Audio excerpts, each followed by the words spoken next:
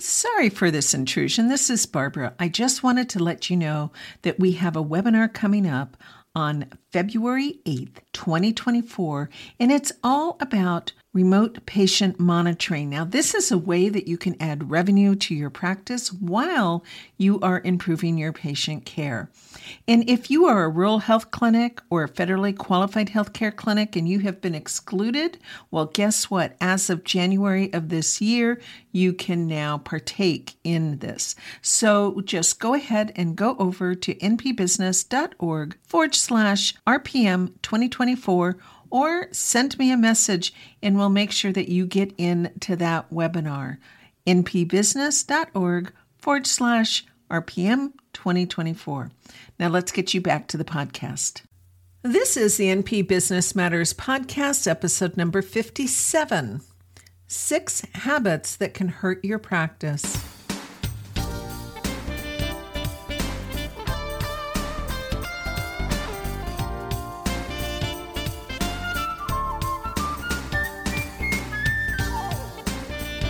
Hello and welcome to the NP Business Matters podcast.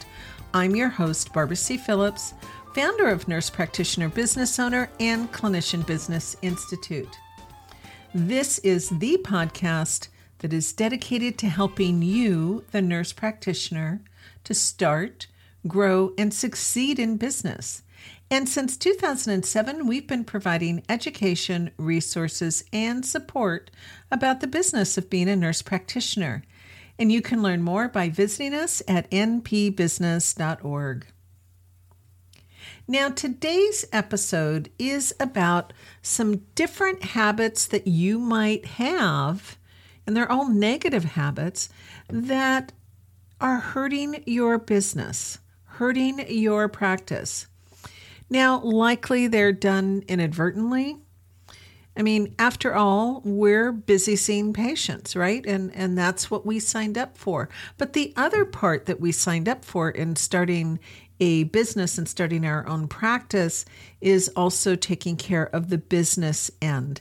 And that is where the problem lies in. We all enjoy seeing our patients and aren't as skilled, perhaps, in taking care of the business, but that's exactly what we need to do.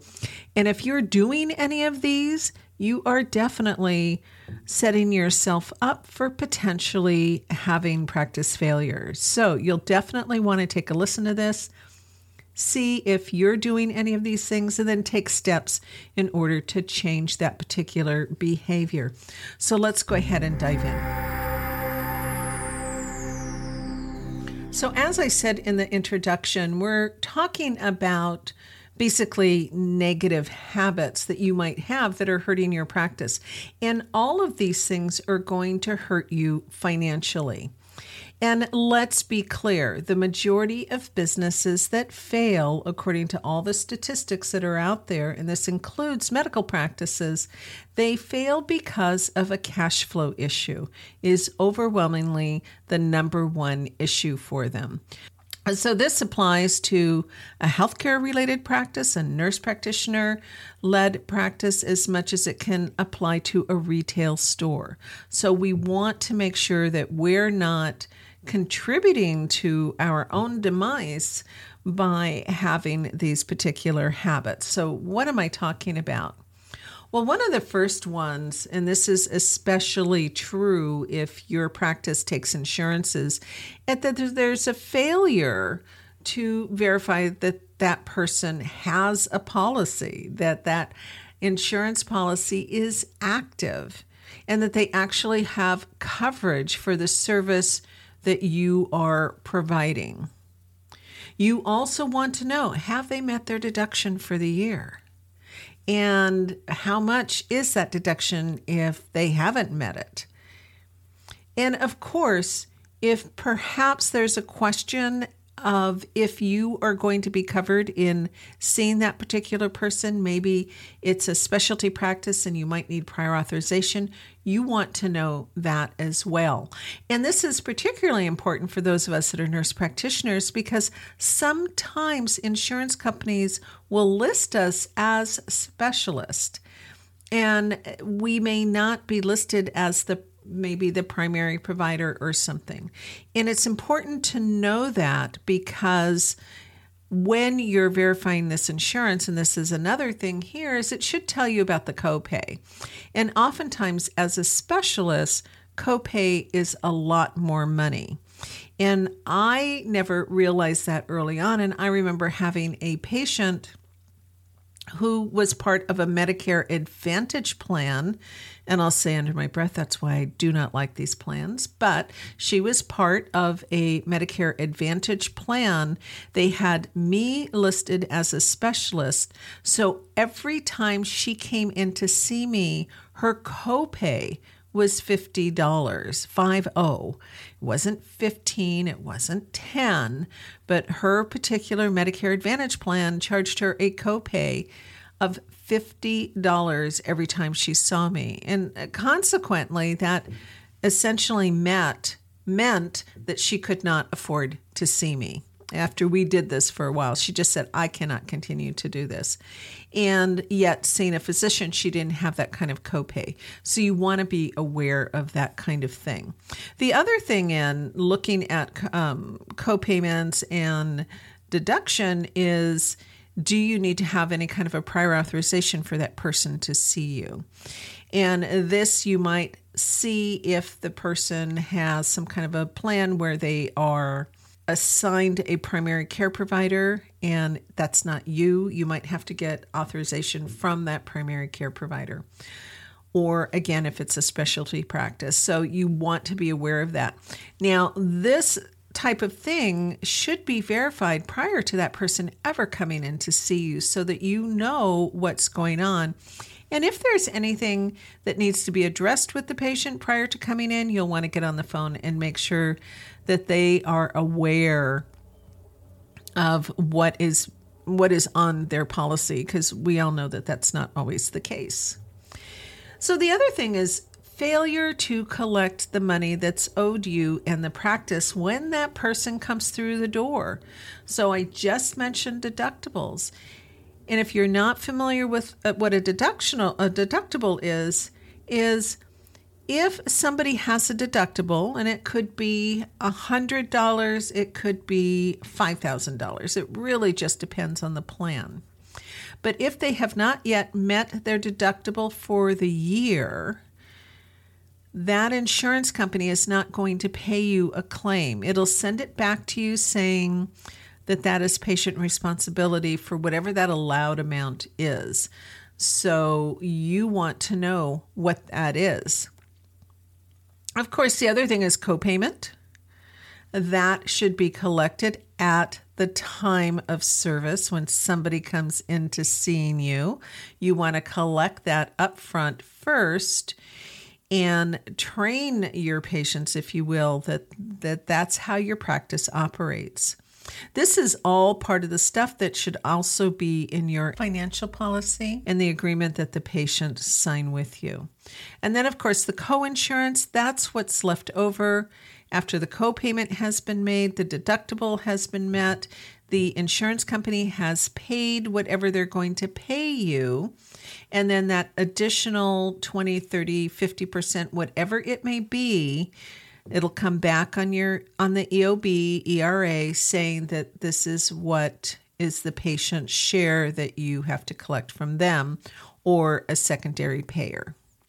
So, for instance, if a person has Medicare patients in general, and I'm talking straight Medicare now, I'm talking about Medicare Part B, not Medicare Part C, which is an Advantage plan, but Medicare Part B, they generally do not have a copay. I've never seen that on a Medicare Part B patient, but Medicare will allow, of the allowed amount, they will pay you 80%, and the other 20% has to come from whoever is carrying that secondary plan, or if the person doesn't have a secondary plan, it needs to come from the person themselves. So that's a very common scenario.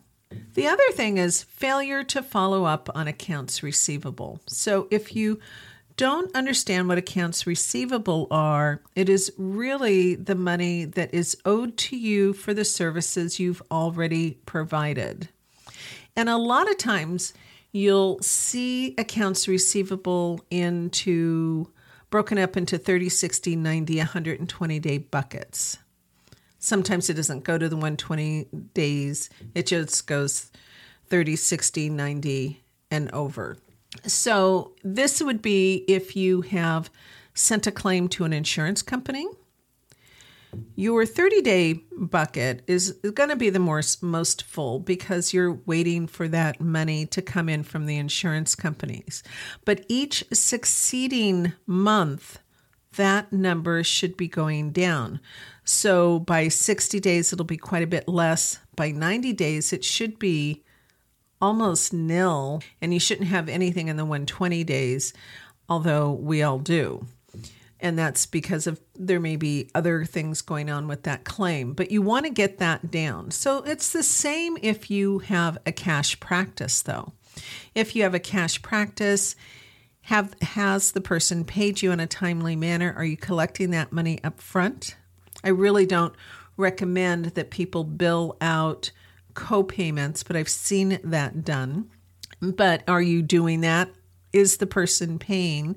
You want to stay on top of whatever your buckets are and who owes you that money and to work to bring that money in. So when we talk about working your AR, accounts receivable, that's what we're talking about. Somebody following up, working with those patients in order to get that money paid to you. You want your AR to be as low as possible because this is money you've already done the work for, it's owed to you, and this becomes a huge issue for a lot of practices. And I will tell you, and I think any business owner will tell you, the longer that money is unaccounted for, it is not collected yet, the less likely it is that you will see it. So you definitely don't want a huge AR.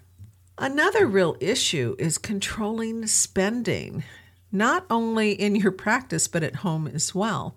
And some of the issues surrounding that with your practice may be perhaps you didn't set up a budget and you're not following any budget you may have set up.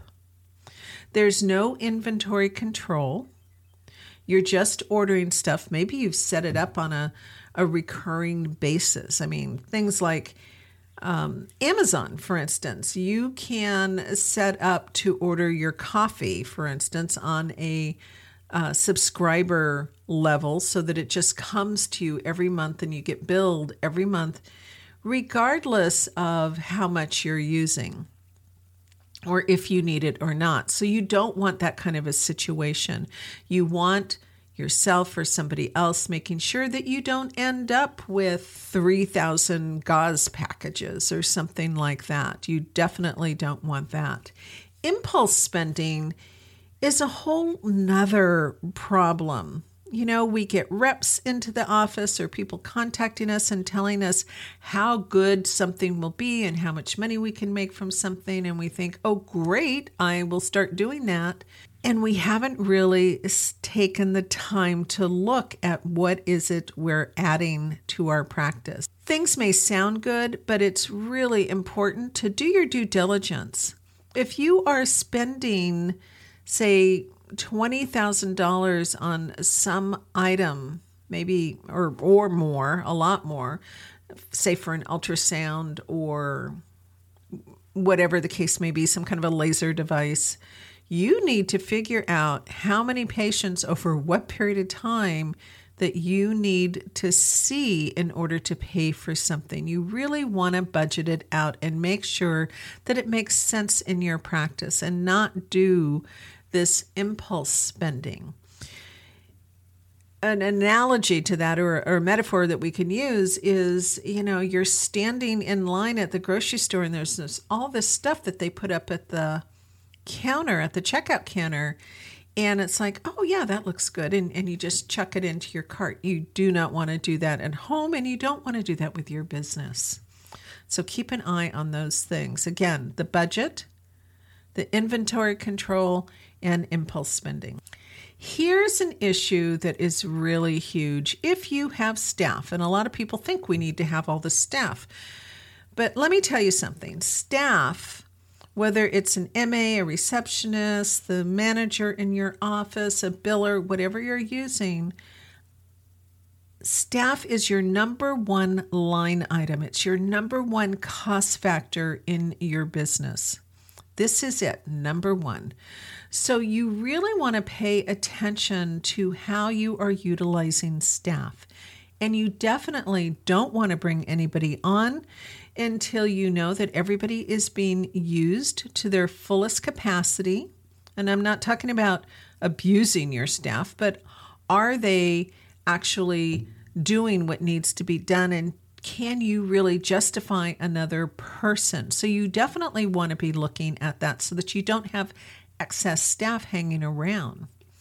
The staff that you do have needs to be cross-trained. Everybody has downtime sometimes, and I mean, that's not necessarily a negative, but if you aren't, say, getting a lot of patients on a particularly, say a holiday, just everybody's gone on vacation or spring break, and so you don't have a lot of patients that week. What else can your staff be doing? Are they cross-trained to give somebody else time off? Can they be using their time elsewhere? So you want to make sure that you're utilizing the people that you have. Just like at home, you're probably a multitasker.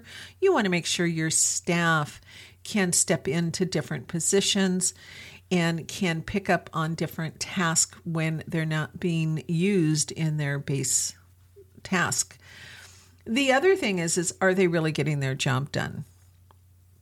One of the questions that recently came up is, making sure that staff get things done, because they don't always seem to be, and there seems to be a lot of standing around, and that's not something you want. And so if you don't have, say, a checklist of things that they should be completing in a day, create one. And what I would have people do first and foremost actually is start writing up their own list. What is it that they think they should be doing, or that they know that they should be doing, and to start writing it down. And then you can take that list and start tweaking it and working with them so that you get an accurate list, and they also start understanding what it is that they need to be doing. So that would be a much better use of staff. So if they're just twiddling their thumbs because there doesn't seem to be enough work for them to do, have them do that. Put them to work to help you write out the job descriptions and the policies and procedures and that sort of thing. And then, of course, you have the final say-so in that. So that's just one idea to help change some of this. But definitely when you're looking at, do you have too much staff, not enough staff? Are they being utilized appropriately? This is really important because, again, number one line item. Failure on your part to review your statements every month. So by that, I mean your bank statements, your credit card statements, and your financial statements. So one of the issues that comes up periodically for practices, and nurse practitioners are not immune to this. It happens with physician-owned practices, medical practices. In fact, it happens in all levels and types of businesses. And that is having somebody who might be embezzling from your business. And so definitely you want to be looking at your bank statements, your credit card statements, and your financial statements. I myself have looked at a credit card statement, and it's like, what is this charge? Where did it come from? And, there's enough fraud and stealing of numbers around there that is something you should be watching like a hawk. In fact, on my American Express card, I have them notify me for anything over a certain amount so that I either get a text message, I get some kind of an alert that comes up. I even have had phone calls saying, hey, did you authorize this? And sometimes I have, and sometimes I haven't. They'll even tell me if my credit card is being used outside my regular area. So I do try to let them know if I'm traveling so that doesn't block my card temporarily until I authorize something. I learned that one the hard way, but it's a good way to stay on top of your finances. Now, your financial statement, I'm talking about your profit and loss, your balance sheet, your cash flow, all of those statements. And if you don't know how to read them, I would suggest that you look at the, I believe it's the SBA, Small Business, or SCORE, SCORE. And both of those, I believe, have short courses that you can take on how to read your financial statements if you don't understand them. But that is something kind of like your business plan that'll help you keep your business on track. So I hope you have found those helpful. But before I end this part of the podcast, I want to remind you, if you are having difficulty in understanding how to actually get that practice started so that you're not making these mistakes, then you definitely want to take a look at our upcoming course, which is the Essentials of Starting a Practice. And it's actually much more than a course. It is a workshop. It will run 8 weeks with a lot of support going 6 months into the future so that you can hit the ground running and getting your practice up and going. So you can get more information about that right now at npbusiness.org/workshops. Or if you're watching the video, just go ahead and scan the QR code that is up there. This workshop begins April 14th. And enrollment is going to open April 1st through the 10th, and then we'll start the workshop. If you're happening to be listening to this after April 14th, or actually after April 10th, you can go ahead and go to this same website, sign up, leave us your name and email address, and we'll certainly let you know of upcoming workshops for later in the year. So again, I hope you have found this as helpful as you can. I'd love to know, what are some of your habits? And if so, what are you going to do to change those habits? And if you would leave a comment over in our show notes at npbusiness.org/habits that hurt, all in as one word. It'll help you be accountable to yourself, and also it will help others get some ideas about what it is that they can do. And if everything is working for you, if you've got habits that are positive and they're actually working for you, tell us about those as well, because again, this can help. I really appreciate that you have taken the time to listen or to watch this podcast and leaving us a rating over on iTunes or at Apple Podcasts, because it really helps us and it helps people find the podcast. And if you know of somebody that can be helped by hearing this information today, please be sure and send them our link as well to the podcast. It's again, npbusiness.org/habits that hurt. I want to tell you how much I appreciate you taking the time to listen, for leaving us a review on Apple Podcasts or any of the podcasting places where you get our information, because it really helps others find our information. And you know, knowledge is power, and nurse practitioners need to understand the business of being a nurse practitioner. I'm Barbara C. Phillips, founder of Nurse Practitioner Business Owner, and I look forward to seeing you in the next episode of the NP Business Matters podcast. Bye-bye now.